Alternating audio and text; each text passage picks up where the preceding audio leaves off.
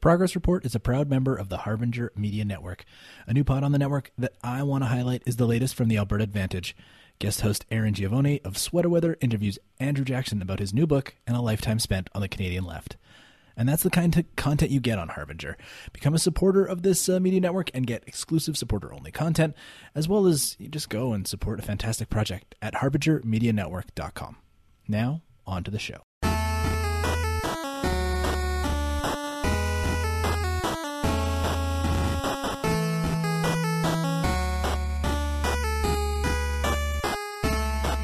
Friends and enemies, welcome to the Progress Report. I am your host, Duncan Kinney, recording today here in Amiskwaciwâskahikan, otherwise known as Edmonton, Alberta, here in Treaty 6 territory on the banks of the Kassiskassa-Wannisippi, or the North Saskatchewan River.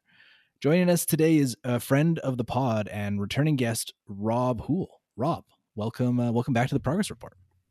Hello, happy to be here. Thanks for the invite back. I hope you're keeping cool in this ridiculous heat dome that we find ourselves in. Trying to the best that we can as a family of 5. It gets pretty tough when you got little ones and things like that, but I'm sitting in my basement right now, which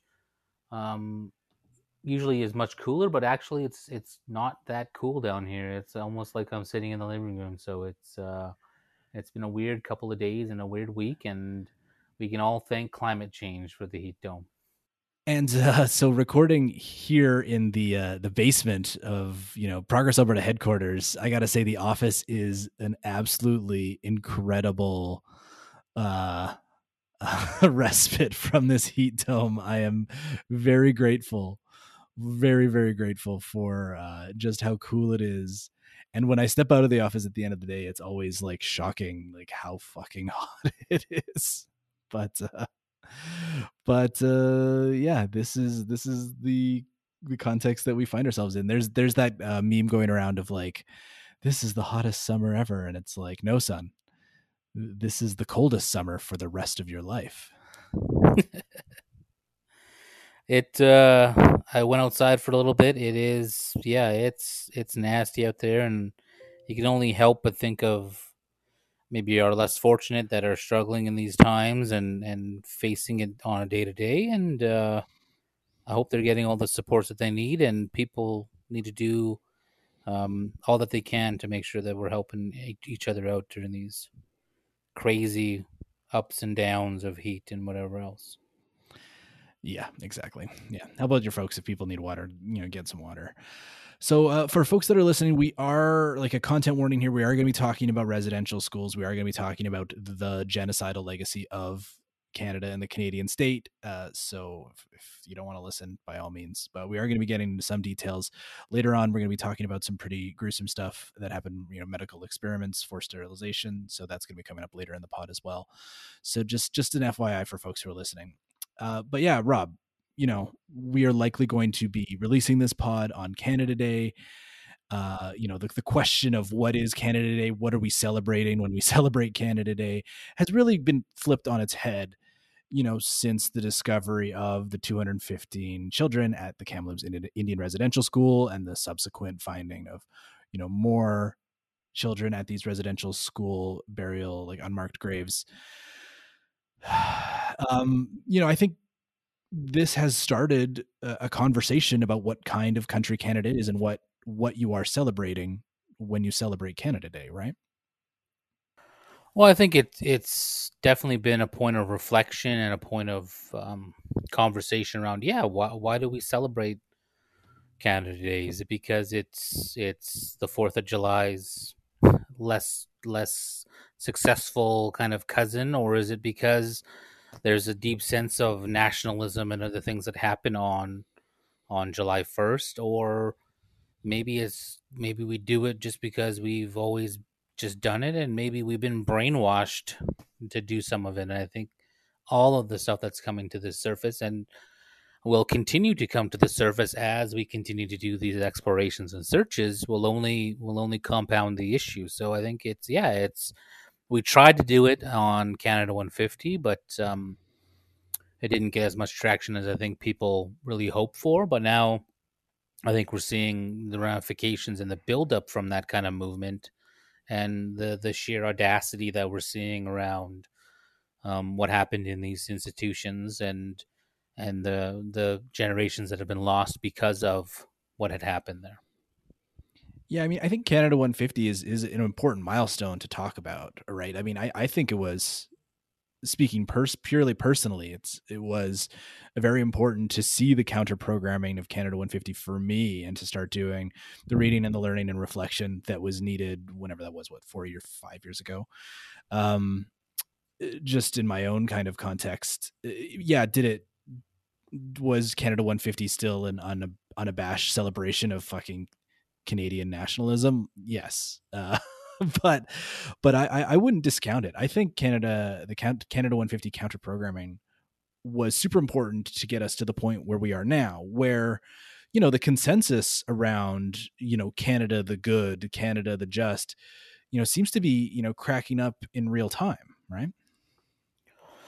Well, I think that's what we're seeing playing out. That's what we're seeing in the media stories that are coming out, in the conversations in our own communities around.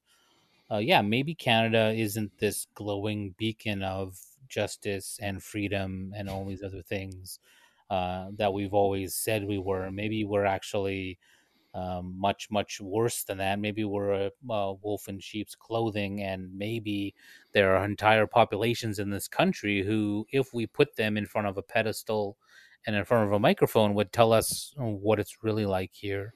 Um, and that can be jarring for a lot of people, and especially devout Canadians. And I think it's long past due. Yeah, I mean, if Canada wouldn't exist in its present form, without the kidnapping and murder of Indigenous children, right? Like, white Canadians simply would not have the wealth and power and privilege that they have today if the residential school project, never happened. And, kind of thinking about that and realizing that, like, you are, as a white person, you are standing on the bodies of dead Indigenous children is something to reflect on, which is why perhaps fireworks are not the best way to celebrate Canada Day. And this is, been a subject of much debate and concern. You've got Aaron O'Toole whinging about, a few cities canceling, quote unquote, canceling Canada Day by not having their typical fireworks celebrations. Um, we had Naheed Nenshi, the mayor of Calgary, say that the fireworks that are happening on Canada Day, they're, quote, they're not meant to be a celebration. They're meant to be an honoring of the children who have been lost and a commitment to the future. So, Rob, do you think these are happy fireworks or sad fireworks? Yeah, I was chuckling last night when some of those messages came into me and my social media, and looking at the responses to, well, these aren't your happy go lucky fireworks. These are the sad ones that when they explode, I think that's one of the comments was, when they explode it'll be a sad trombone sound or something. And that made me laugh, because yeah, that's how, if you don't take some of these things seriously, that's what it becomes. It becomes this farce around doing things that we always need to do because the budget is there. And if you don't spend the budget for fireworks, then what else are you going to spend it on? And we all know that there are millions of other things that they could spend all the money that they're having for fireworks on. But I commend some of the, at least talking about it, maybe holding them accountable. And in moments like these, it's important that we recognize leaders that want to lead and want to do things differently, and those that just give in to status quo and don't want to shake the boat too much. And I think that's what you're seeing, is that with this nonsense around sad fireworks versus celebrations, it's yeah, Yeah, I mean, celebration and mourning are two very different fucking acts. And, like, fireworks is not how we typically mourn in this country, especially as, like, white Canadian settler types. But you bring up an excellent point about the budget, which I want to highlight right now. And I actually did a bit of reporting and asked the city of Edmonton what their budget this year is for fireworks, and they're spending $250,000 this year. That's about $60,000 more than usual. That is spent on these fireworks. They're spending a little extra money this year in order for signage. They're going to live stream it, and apparently, according to the comms person that emailed me back, they're making the fireworks taller. They're putting more propellant in it. They're going to be heightening the show in order for people to be able to see it from farther away. So yeah, I mean that is both a number. I had no idea what the number was going to be. I thought it was going to be high, but just as a point of reference, a unit of affordable housing, like a rough rubric for a unit of affordable housing, is about $200,000.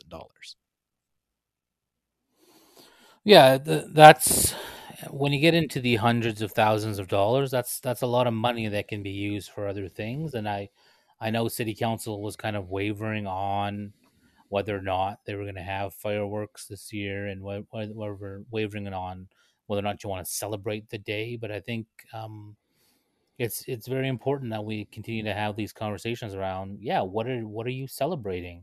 There's a fantastic, I tend to do it every year on National Indigenous Peoples Day, but there's this speech from George Erasmus, who was leader of the National Indian Brotherhood in the 80s, and then in the 90s, around, I think it was at the time, Canada 125, and basically talking about, what are we going to celebrate? Are we going to celebrate that the Canadian flag, which was adopted in 1956, a lot of people don't know that it's only like 70 years old, is older than the rights of Indigenous people to vote in this country. Like, these are the types of things that you are celebrating on Canada Day. And when you start to put it into perspective, maybe it's not the right way, and maybe you have no reason to celebrate whatsoever. Yeah, and I think the question of canceling Canada Day and reducing it to kind of this stupid kind of cancel culture binary is incredibly unhelpful. I mean, I still want a fucking holiday in July. I'm not gonna lie. I don't want to work. I don't want to get rid of the day off. But I think how you celebrate it is incredibly important, right? And so, like in Australia, you have, examples of like Invasion Day or Survival Day on what is typically called Australia Day. um I think that is an example of something that can be done. um and it is, I don't know. I still don't know what I'm gonna do for the day. It's so fucking hot. It's hard to plan that far in the future. But like, what are you going to be doing this Canada Day? What do you think Canada Day should become? Yeah, this year, we normally don't celebrate Canada Day at all as a family. We tend to shy away from events and whatever else. This year, we will be. My wife has taken the initiative to lead a memorial walk in her community in the south of the province, to honor the missing children, and namely, children lost to residential schools. Their community was very heavily impacted by. She's from the Stoney tribe, so they were very heavily impacted by the McDougals and their whole um, shyster kind of activities in the South, and their connection to Edmonton as well, and the McDougals, George and John, the Reverends. So we'll be holding a walk to subvert Canada Day and encouraging attendees to wear orange, to not wear red and white, to not fire off their fireworks and whatever else. Because we didn't. There were stories of kind of her family and my family's experiences in residential schools. But we actually found out that one of her uncles had died in residential schools as a child. So we were able to find his name and find some of the records. And that is one of the other reasons why there is no reason to celebrate Canada Day, because children were killed at the hands of state and the church. Mm-hmm. Yeah, I gotta keep coming back to the fireworks, because one of the places that prominently decided to stop having or to not have a fireworks celebration this year was the city of St. Albert, just north of Edmonton. And one of the reasons why they decided to cancel their Canada Day fireworks celebration was because Mission Hill, this is where they set their fireworks off in St. Albert, is, according to the city of St. Albert, a quote unquote likely spot to contain the unmarked graves of former Indian residential school students, and setting off Canada Day fucking fireworks over top of the graves, the literal unmarked graves of the victims of Indian residential schools, is like a little too on the nose. Yeah, yeah, and I think and I commend them for some of their initial comments, but then I also uh, feel the obligation to chastise them a little bit for walking back on some of those comments later on. If you, I was watching some of the social media, and as soon as the pushback started around, oh, you guys are canceling Canada Day and all these other things, they went back and, well, it's not COVID optimal to set them off there, and like all these other real reasons why they decided to do it, and then they tacked on, well, in honor of our indigenous residents who may be traumatized by. So again, it's this wishy-washy kind of approach, but yeah, no, the Mission Hill, right where Bishop Grandin and Lacombe built their mission and took kids, and as depicted in the famous mural, that's the area. So again, um, if there are graves there, what else have we been doing there? We've been setting off fireworks there for however long. Maybe it's time we look at somewhere else. Maybe it's time we reconsider the whole thing, and yeah, maybe we do something differently with the money. I don't know. Maybe it makes more sense than wasting it all for 7 minutes of fun. Yeah, and St. Albert, I think, is important to talk about. I want to go into a little more detail on St. Albert and the residential schools that were there, uh, because one, it's what's close to where we are, and it's like a handy point, but it is like the first real outpost in Alberta of the kind of like Catholic, um, church. And they really just got set up. That was their home base. That's where they got started. And I don't want this podcast to be a bunch of hot takes on how Canada Day is canceled. I think, the work of discovering these mass graves and bringing these children's bodies back to their families and communities is ongoing. And I think St. Albert is a good place to examine. It was founded in 1861 by Father Albert Lacombe. He was one of the very first Catholic missionaries to ever come this far west. There's like 66,000 people living there today. And yeah, it is home to two separate residential school sites. One that we know for sure has unmarked graves. Like there is a cairn that says Aboriginal Cemetery right behind it in a former Indian residential school in the St. Albert Municipal Cemetery there. And so the Uville one, the one where they were going to set the fireworks off at, where they're not anymore going to set the fireworks off at, I don't know a ton about that one. It was run by the Grey Nuns of Montreal, of the Grey Nuns Hospital fame here in Edmonton, which is a fact I learned recently. It burnt down in 19. It was one of the first residential schools as well, but it burnt down in 1948. Now there's like a retirement living home there, which again must be truly cursed. But I don't know a ton about that one. The one that I think is worth further examination is the Edmonton Indian Residential School, which was run by the Methodists, which then became the United Church. And that was run from 1924 to 1968. It replaced the industrial school in Red Deer. And the industrial schools are like a residential school precursor where, they were supposed to teach. They were still doing the same thing of like kidnapping Indigenous kids and putting them in boarding school, but it was much more like job training focused. Yeah, I think what a lot of people are coming to the understanding now is that, and I see it on social media a lot, and even in conversations with people that I know, that maybe the whole school aspect is clouding people's better judgment on a lot of these institutions. Like maybe we should change the language now, and maybe we should just start calling them what they were. They were institutions slash concentration camps slash prisons, right? That people were sent to live in, um, from the age of 3 years old or even younger to on in most cases 16 to 18 years old. So you're talking about people's entire youth and lifespan as adolescents being spent in these institutions, and yeah, and there was very little schooling at all. I think through some of my learnings,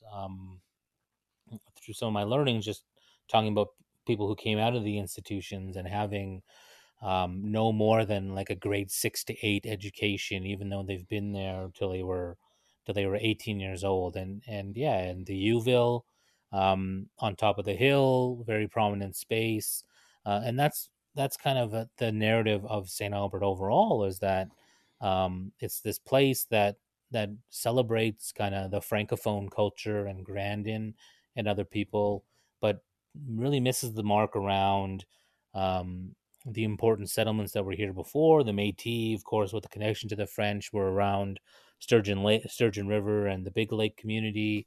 Very prominent farming was happening here before Grandin even got here, but then it all kind of gets whitewashed for him, St. Albert, Lacombe, and then, of course, the institutions that we're talking about, the industrial, especially the industrial one.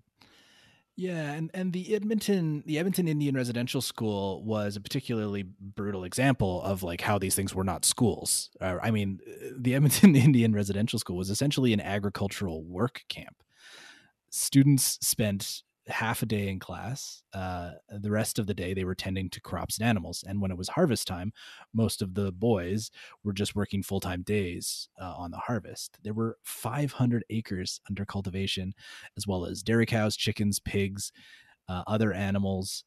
I mean, this was the food. Not only did they produce food for themselves, but also this food went to market, and proceeds went to the school. Um, the United Church has a decent archive site of the information that they've collected and made public from their archives on the residential schools that they operated, and I think it's worth kind of pulling a quote from that. It's from the childrenremembered.ca, and this is from the own website. Not this is a quote from them, so there's no author, but it's from that website. Quote, the emphasis on farm work at the expense of academic study was a constant source of friction between the school, on the one hand, and the children, their parents, and visiting inspectors on the other. In 1930, one boy who pleaded to be returned home or transferred to another school wrote, I just went to school 3 days since I came here. That isn't why my father sent me here to work. He sent me here to go to school and study hard and to learn to read and write. The boy stated that he had to have someone write the letter for him because he had not yet learned anything at all. Indian agent Mortimer, to whom the boy was writing, confirmed that he found it difficult to convince parents in his agency in British Columbia to send their children to Edmonton because of complaints that the students were continually working on the farm, thereby getting little or no education. Yeah, I think that's a perfect example of what life in these institutions was like, and especially the industrial ones. And we talked a little bit about how the proceeds went to the school. Well, when you have when you have the school managing all these funds and then getting grants from the government to run the school, my experience and looking at some of the records has been some of these people get sticky fingers and then money starts disappearing. So not only were they working people's children's hands to the bone, but then they were then pocketing the proceeds afterwards and then doing things like land speculation and everything else on the side. So creating entire industries on the backs and on the work of these child labor victims. Yeah, this is agricultural child slavery, and it didn't stop until 1953. The half-day system of agricultural child slavery wasn't put to rest until 1953. Children at this school were also forced to dig unmarked graves, as reported by Keith Gerine of the Edmonton Journal just this past year. In 2003, in the Edmonton Journal, George Burton told the Edmonton Journal about the times he was ordered to dig graves, including those for the caskets of children. This is a quote from George Burton again. I had a lot of nightmares about that. We had to dig these holes so far down. I remember yelling and screaming in my sleep because I thought I was going to get buried in one of those holes. There's hundreds of them around here. And I think if we were to find another mass grave in the next short while, I think it's very likely that we are going to be finding one behind the site of, or on the site of the former Edmonton Indian Residential School. And there's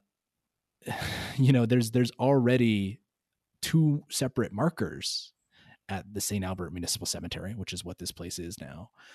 One just says Aboriginal Cemetery on it. That's it, with two dates on it, like 1946 to 1966. There's no further information attached to this boulder with a plaque on it. So what we know is that there were markers there. There was the when the cemetery passed into the hands of the city of St. Albert, I believe it came into disrepair, and there was a fire, and a lot of the stones that were there were destroyed. And there's another cairn there as well, with these folks at least get names and the date of their death, and that is 98 Inuit who died at the Charles Camsell Hospital were buried at this cemetery attached to the residential school. And that's a whole other kettle of fish that I think is worth reopening with you, Rob, and that is the story of the Charles Camsell Indian Hospital. Yeah, And the Charles Camsell Hospital, soon to be blossoming condos and trendy downtown living living neighborhood. Yeah. yeah, a truly cursed fucking development if there ever was one. This was the largest Indian hospital to ever exist. It operated from 1946 to 1968. It's in this, otherwise quiet, tree-lined, mature neighborhood. North Central Edmonton, Inglewood is the neighborhood, but it is an incredibly evil and haunted place. This was segregated healthcare delivery for Indigenous people, also a tuberculosis sanatorium where a lot of Inuit were sent, which is, again, we could do a whole other podcast on how Canada handled that. But what do you know about the Charles Camsell? What do you think people need to know about it? Well, I used to work in kind of the security industry, so I know people who used to work there. Back before it was being developed and it was just an empty building, they used to do private security. So I know that that building is extremely haunted. I definitely wouldn't want to buy a condo there, no matter what the cost. Um, and it was an Indian hospital. The Inuit have a history of being sent there for tuberculosis, and you mentioned the graves and the cairn in St. Albert. But it raises other questions about what about the other Indians that would have died there due to sickness? Where are they buried? If they don't have a cairn like the Inuit do and a record of it, then where were they buried? I know that people would spend many years there. My mushum, Max McCree, I didn't learn this until just before he had passed away, but he had spent the better part of 10 years on and off in that institution. And when you would be sent there, it was because the doctors back home either didn't want to treat you or couldn't treat you anymore. And one of the best treatments, or the only treatment they had at the time for tuberculosis, was bed rest. So basically, he was bed stricken for the better part of 10 years. He had tuberculosis in the bones in his leg, and the only thing to do to pass the time was to pick up skills and abilities. He became a leather worker. He made some fantastic wallets and other kind of implements by gaining his skills there on his own. Um, so I have a personal connection there as well. And then the real upsetting thing is that even into his old age, he still had problems with his legs due to tuberculosis. He had things, tumors that would flare up and whatever else. So an institution that was supposed to be curing people actually never ended up curing a majority of the people that went there, and actually probably made their lives worse by pulling them away from their families and whatever else. So it is it is a very evil place, and probably stricken with graves and remains throughout the land. No, medical experiments were done there. Forced sterilizations were done there. Women would go and deliver children there, and then discover later that they had been sterilized. The hospital was involved in the '60s scoop. Children would be warehoused there before being adopted out to white families.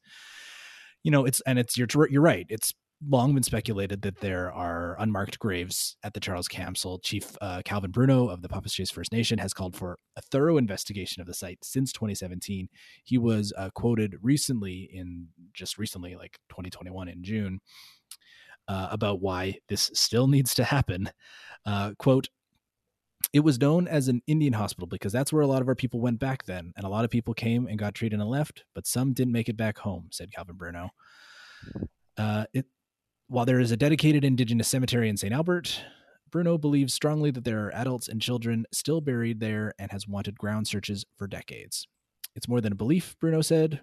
"We have research and documents, even a map that shows that the southeast corner of the property is where potential human remains are. Either it's covered up or human remains get moved," he added. "I'd like to investigate there still and see definitively if there is a cemetery." Yeah. I cannot imagine wanting to live on that site. Developer, Gene Dub owns it. Yeah. And it just actually recently, in just like November of last year, got rezoned. Like the city council like approved a rezoning that would allow it to be taller and more dense. So I don't know if they're putting more buildings on the site, but this is a fucking crime scene. Yeah, no, I think the plan is to have some sort of urban village there with townhomes and all these other surrounding the large kind of apartment building slash former Indian hospital.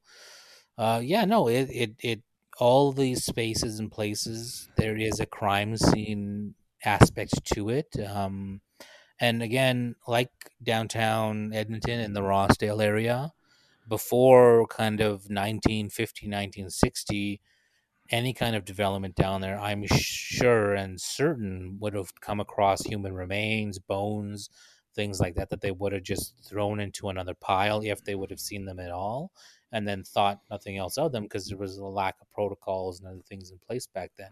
So again, the likelihood that there's something buried on this site specifically, it is very high, and I would encourage people to maybe stop for a second, think about what the ramifications are, and then maybe do the due diligence to do a proper search that has probably never been done, and see if there are remains there that need to be put to rest, because some of our people and some of our ancestors need some closure, need some answers, and that's it. It's not an excuse anymore to say we don't have the time or money to do it, because COVID has changed a lot of these conversations. Yeah, I mean, there was a relationship between the hospital and the residential school that existed. Like that's where the Inuit who died got buried. I have to assume that when children got sick at the Edmonton Indian Residential School, that if they did receive treatment, they would have received it at the Charles Council. Like there is a relationship there that needs to be explored further, as well as the grounds around that hospital need to be inspected further as well. But I don't have a smooth segue into this one, but there's no other way to say it, in that we have seen a lot of what I would call direct action against the buildings and the statues that were associated with this genocide. And so what did we see? We saw churches burned down in BC. We saw a church lit on fire just recently in Calgary, or just outside of Calgary, the Siksika, though the building wasn't seriously damaged. We've seen the statue of the Pope vandalized here in Edmonton. Bishop Grandin's. Well, let's reserve the Bishop Grandin stuff for the other stuff. But what are your thoughts on this direct action that we're seeing, Rob? Well, I think it's it's long past due, for one. Again, and it's this ongoing conversation of what is Canada. Like, Canada is the erasure of Indigenous peoples and their monuments and their structures with the erection of all these other kind of people and institutions. And now we're seeing a resurgence and maybe a reclamation, in a sense, of that space back by toppling some of these statues. And Churchill was painted red. And like, why do we have a statue of Churchill anyways? Like, has anyone ever kind of opened up that conversation around why do we have a statue of Pope John Paul II? Was he here? Did he stand on that spot? Did he give some sort of sermon from the mound there? And then the churches and the other buildings being burnt down. I think that's also kind of an action of reclamation, because a lot of people, and even Indigenous people, and especially where I'm from, Treaty Number 8 territory, which is much more secluded in some instances than Treaty Number 6 and 7, the impact of Catholicism and Christianity in our communities um, is very, very plain on the face. And you have leaders that are born again Christians and things like that, and not that there's anything wrong with religion, but when you start to cloud over our indigenous beliefs and our indigenous systems and structures for buildings like churches and other things, and it gets very convoluted, and it gets very difficult to argue one over the other when one hand's shaking the other. So in my area, a lot of the communities, a couple of the buildings that'll be there for sure is you'll have a band office, and then you'll have a church, and there's always going to be a church there because it was difficult to get them out of the community. It was much more secluded. They probably had more impact in some of those communities as well. So it's as a person who was raised in some of the Catholic faith and participated in early on in my life on some of those things, and learned about the commandments and all these other things, and then reconnected with indigeneity and our true ways of knowing and doing and spirituality. I commend I might get in trouble, but I commend people who are taking some of those direct actions, because some of these people, although they were following the word of God, were not very good people. And I made some comments around George McDougall. The McDougall Church was burned down in the Morley Reserve a number of years ago. There's a movement now to rebuild it by church organizations in the town of Cochrane and other places. Um, that guy was a straight up colonizer, straight up asshole who stole Old Man Buffalo, or the Manitou Stone that sits in the Ram right now, another stolen artifact. He stole it from the Iron Creek, even when we told him not to touch it because it'll have ramifications. He stole it and took it down to Treaty Number 7, where the church was, because he wanted people to follow him there. So again, either it's about the faith or it's about these individuals. And when you start to look at instances like this, it gets harder and harder to digest that they were doing things for the greater good, and they were just interested in their own self-worth and self-interest. And I posted on Twitter, the person that painted the John Paul II statue, yeah, I have 100% certainty that the EPS and others are going to go all out to try to find this person. And I saw pictures of cops taking fingerprint samples from the paint and whatever else. So they're going to go all out to try to find this individual. I will happily contribute to a bail fund for that person, um, because these institutions that do not pay taxes at all um, have been afforded way, way too much flexibility and leniency in society, and now it's time to start putting them under the microscope. Yeah, direct action gets the goods, and yes, I too will happily contribute to the bail fund of if the police ever find the person who vandalized the Pope John Paul II statue. Though I think pretty unlikely that they find the person unless someone snitches or comes out. The other thing that has kind of happened with remarkable speed has been anything attached to Bishop Grandin has now is getting its name changed. We've seen the Bishop Grandin name come off a school in Edmonton. We've seen it come off a school in Calgary. The LRT stop that is named after Grandin here is getting its name changed, though I don't know what it's being replaced with. Um, the horrendous mural that was in Grandin Station has now been finally fucking covered up. You know, this was a person who was he was one of the key architects of the Indian residential school system, and it's we are now seeing that like we're just not going to stand for having his name on everything anymore.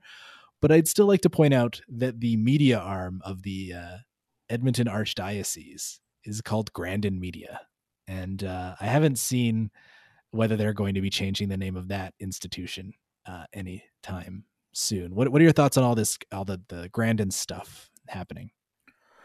Well, yeah, I think he he was he was very important to the residential school system, and I would say, and through some of the readings of the TRC report and whatnot, like he is the guy. He is the guy that came up with the idea that if you take the Indians out of the community and you house them apart from their parents and apart from their families, you can better assimilate them by not letting them go back to their communities. And there's a famous quote that's attributed to John A. Macdonald around if they go home, they'll if they come to school, they'll be civilized, but if they go home at night, they'll be in an Indian family with Indian customs, and they'll never really get rid of that and or something to that effect. Those words from John A were taken from some of the things that Bishop Grandin was writing and saying and doing. So like he is the guy. So um for for things to be named after him, for things to carry his history forward, his legacy with the church and the francophone community. Um, Very very troubling, of course, for Indigenous people. Um, and long past due that we start to take some of that name away and start to reimagine what our relationship is apart from him and what role he played in such detrimental impact to Indigenous people. Um, and things can happen very quickly. And we talked about it a little bit earlier about the money and the impacts of money and the cost of doing things. Well, obviously, it's costly to have to keep cleaning a structure or a wall or a mural.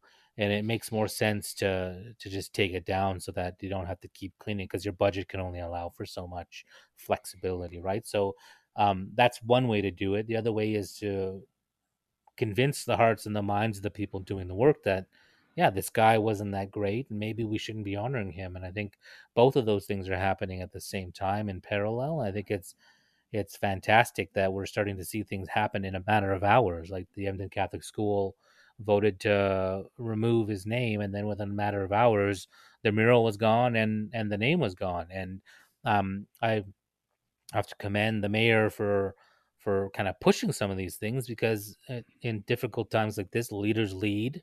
It takes a leader to kind of kick the can first, and I think that's what the mayor and council kind of initiated. Even though there was a lot of back and forth and a lot of ridiculous conversation around it, much more than really needed to happen. But I think it's a step in the right direction, and especially with Grandin, if we're going to be talking about toppling kind of Christopher Columbus and some of these other kind of genocidal people, Grandin is right up there, Mm. and I think it's he's on the same level. So I think we have to do away with him. We have to rewrite the history books and retell a better story. And I work on the kind of the Grandin working group. I've been involved in some of those conversations. I wasn't here when the mural project with Aaron Paquette was initiated back when the TRC was coming here. But even in doing some of this work, I had some own reflection around um, looking at the TRC report, seeing the sections that dedicate to Grandin, seeing the sections where they talk about him being the guy of residential school mentality, and the reason why these thousands of kids are dead is because he decided that, well, we should just house the kids and then not send them home. Um, and then to and then to welcome one of the final events here to the city and to celebrate a mural of him by adding on these other indigenous murals, I I struggle with that thought process, and I struggle with how maybe in the back room somewhere, maybe Murray and other people like what the hell is this shit? Like how can they have a mural to this guy and then do this like I struggle with that, but I think it's heading in the right direction now, and maybe it's an opportunity to tell a broader story, and I commend people for sticking with it. I commend Aaron for being there at the forefront and to for standing by his art, and his pieces down there are fantastic. I think it's just a matter of the work it took to get this other piece covered up and then eventually replaced was probably a lot harder than it needed to be. It was a lot of fucking effort back then, even just to get the add-on murals. Whereas 6-7 years later, we're just like, fuck this, we're getting rid of it. And I think that is an encouraging sign that as a society, we're just like, we're not gonna fucking pussyfoot around it anymore. We're just gonna fucking do it. And it's encouraging to see. I mean, there's still a statue of Frank Oliver in this fucking town, though, so it's not like we figured it all out. The capacity for action by various levels of government is high right now, and that needs to be taken advantage of. But Jason Kenney has set aside $8 million to search, these residential school sites for unmarked graves. There are 25 fucking Indian residential schools in Alberta, the most of any fucking province. Like $8 million sounds like a lot. It's not actually that much money to actually do this work. Well, and that's I've seen other kind of messaging and information coming out that those were the federally supported schools, the 25. So there are in communities in the north and throughout the province other institutions, other structures that were not federally supportive that could have graves and other kind of burials on their sites as well. So $8 million is a drop in the bucket, and I've seen other kind of conversations around in a national plan of the 100 and 100 plus schools that exist, a minimum of $1 billion required to properly search the records, to properly do ground penetrating radar, to properly do any excavations that need to happen. It's going to take a lot of money, and there needs to be a commitment up front to want to do this, and also a reflection on the failings of the commitment through the TRC and the commission and other things where they weren't allowed to talk about some of these things. They weren't allowed to explore because the government shut down and didn't give them the money that they needed to properly do this. So again, like many other things, we're seeing a fallout of certain governments' inability to do the right thing, and an inability to want to take it a step further. And I recognize the $8 million, but the thing that always kind of sticks to me, and I really do not appreciate, is this speaking point that Jason keeps hammering out of a moral obligation. Oh, it's a moral obligation. It's a moral obligation to allow Indigenous people to participate in the economy. It's a moral obligation to find these children. Well, sure, if you want to do the bare minimum, it's also probably a legal obligation through our treaty agreements and our treaty rights. It's probably a legal obligation if any provincial institutions were funded by the province at any time. So again, the moral obligation is the bare minimum, and I think that's kind of a scapegoat for the other real impacts that are connected to some of these things. But it goes over with some of the leaders, some other people around a positive step forward. But it's a drop in the bucket. There needs to be more. There needs to be not only an action of finding them, but then what do we do after you find them? Because there's going to be more graves. There's going to be more sites. There's going to be reimagining and revisiting some of these other kind of occurrences in the province of Alberta. So we have the Bobtail Reserve south of Musquecheese that was surrendered. We have the Michelle Band. We have Sharphead, which again, if you go into Indigenous communities and talk to them about Sharphead, they will tell you about how the Sharphead people were poisoned by a rancher in the area. Some of them were shot and killed as they were all kind of starving and struggling and being poisoned. And then they were buried in a mass grave. And then the province, through partnership, created a commemoration site of this mass grave, but not much more after that, and not a real exploration of the real history that happened in some of these places. Um, but I hope it opens up a conversation around what we should be doing for Indigenous people in some of these experiences. I've been to the Greasy Grass, and I've seen the markers down there of George Armstrong Custer and some of the other people that died there, um, and the big hoopla around celebrating their life. We have sites like that in Alberta. We have Frog Lake, which was a site of an event. I call it the Frog Leg Incident during the rebellion and during the resistance, the 1885 resistance, where you have markers paid to Indian agents who were very bad people, and there is little recognition of the suffering of Indigenous people in that area, the truth of what happened on that day. So I hope it all of these conversations move forward to real action and real recognition of what Canada is really about and what Canada Day is really about. Yeah, it's truth and reconciliation. It's a combo platter. You need the truth first. And like the fucked up part of this is that like in the TRC's 94 calls to action, there is a whole section called missing children and burial information with 5 separate recommendations.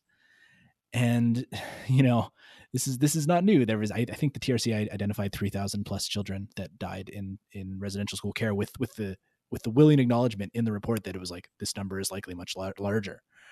And I think what's relatively unique about Canada's settler colonial project, and this is not a point made by me, it's a point made by a guy named David Tuff, is that the regime that carried out the genocidal project of residential schools and everything else that was done in the name of assimilation are still in power, and they still enjoy the wealth they gained from the land they stole. And like other places in the world where terrible things have happened, those regimes aren't around anymore. The King of Belgium is still not in charge of Belgium. And even though he genocided, 10 million people in the Congo, he doesn't, his descendants don't stand up on a throne and get like worshipped anymore. And so to bring this all back to Canada Day, do you think it would be appropriate to celebrate the continued existence of the Belgian monarchy? Like when people who are trying to defend Canada Day point out that bad things have happened in other places, it's not the flex you think it is, simply because all the conservatives and liberals and all the people, all the rich and powerful merchants who gained so much from the theft of Indigenous land are all still the rich and wealthy people who run Canada. They never faced any consequences, and they still control the resources and the economy and the political structures of this country. And so canceling Canada Day is what reconciliation looks like. It is a symbol, yeah, of course, but it is a way to show that we are serious about addressing Canada's historical atrocities. And it's not about rewriting history. It's about getting to the truth part of truth and reconciliation. And, I still want it to be a holiday, though. I'm just saying, I still want my day off in July. Yeah, I think I think it's this conversation around like, yeah, what are we celebrating? Like what and if Canadians really thought about it, um all we're really celebrating is the moving of a piece of paper from one part of the ocean to another part of the ocean. That's all we're celebrating, is that the transference of this BNA Act and the repatriation of the Constitution, if you want to get technical, from Dominion Day, baby. yeah, Yeah. from the Queen's desk to Parliament Hill. That's all. All the other relationships still exist. We still recognize the Queen as the head of state and the crown. Like what what are Canadians really celebrating? It's is a piece of paper, um, without any of the substance behind it, because We sure haven't honored the treaties. We sure haven't given Indigenous people their due diligence and what they're owed. And we definitely haven't reconciled anything. So really, we're just celebrating this flag that is 70 years old and a piece of paper that really doesn't give us any authority to do anything other than um, make things difficult and continue to lose court cases. So it's a really I hope this day is a day of reflection, a day of rest for people. If you're not going to celebrate, at least you can still take a day of rest and not have to do any of the hokey nonsense bullshit that you used to do. Maybe you can find the time to put on an orange shirt and to think about what it means to live where you're living and know that maybe this land title that you have for your house, maybe it used to be a reserve. Maybe there were people buried here before you moved in and they got shipped somewhere else. Like all those conversations and questions should be entering Canadians' minds at this time and hopefully leading to some sober second thoughts and reflection around what it means to be Canadian, what it means to have this relationship with Indigenous people, and how we can help each other move forward together. That's a fantastic place to end it, Rob. Thanks so much for coming on. If people want to follow along with the work you do, how can people find you on the internet? I am at on Twitter at Nihil Rob. I have a number of articles out there that you can Google. They're on Edmonton City as a museum. I am a research fellow with the Yellowhead Institute, and we did a fantastic piece called Cashback that everyone should read, every Canadian should read to learn about Indian money so that we don't keep having this conversation around taxpayers' dollars and all that other bullshit, because that is just a bunch of nonsense fed to people and Canadians. And I'm on active on my Twitter and always commenting on something else or the other. And you are published on the Progress Report as well. So we're always grateful when Rob when you write for us as well. Um, that's the show, folks. If you like the podcast, if you want to keep hearing more podcasts like this, the few things you can do. The biggest one, I'm just going to skip right to the chase, is to become a monthly donor. There's a link in the show notes, or if you go to theprogressreport.ca/patrons, you put in your credit card, you fill out a few data points, hit go, $5, $10, $15 a month, whatever you can afford. We really appreciate it. Also, if you have any notes, thoughts, or comments, I'm very easy to reach. I am on Twitter as well, at Duncan Kinney, and you can reach me by email at duncank@progressalberta.ca. Thanks so much to Cosmic Famu Communist for our theme. Thanks again to Rob for being an incredible guest. Thank you for listening, and goodbye.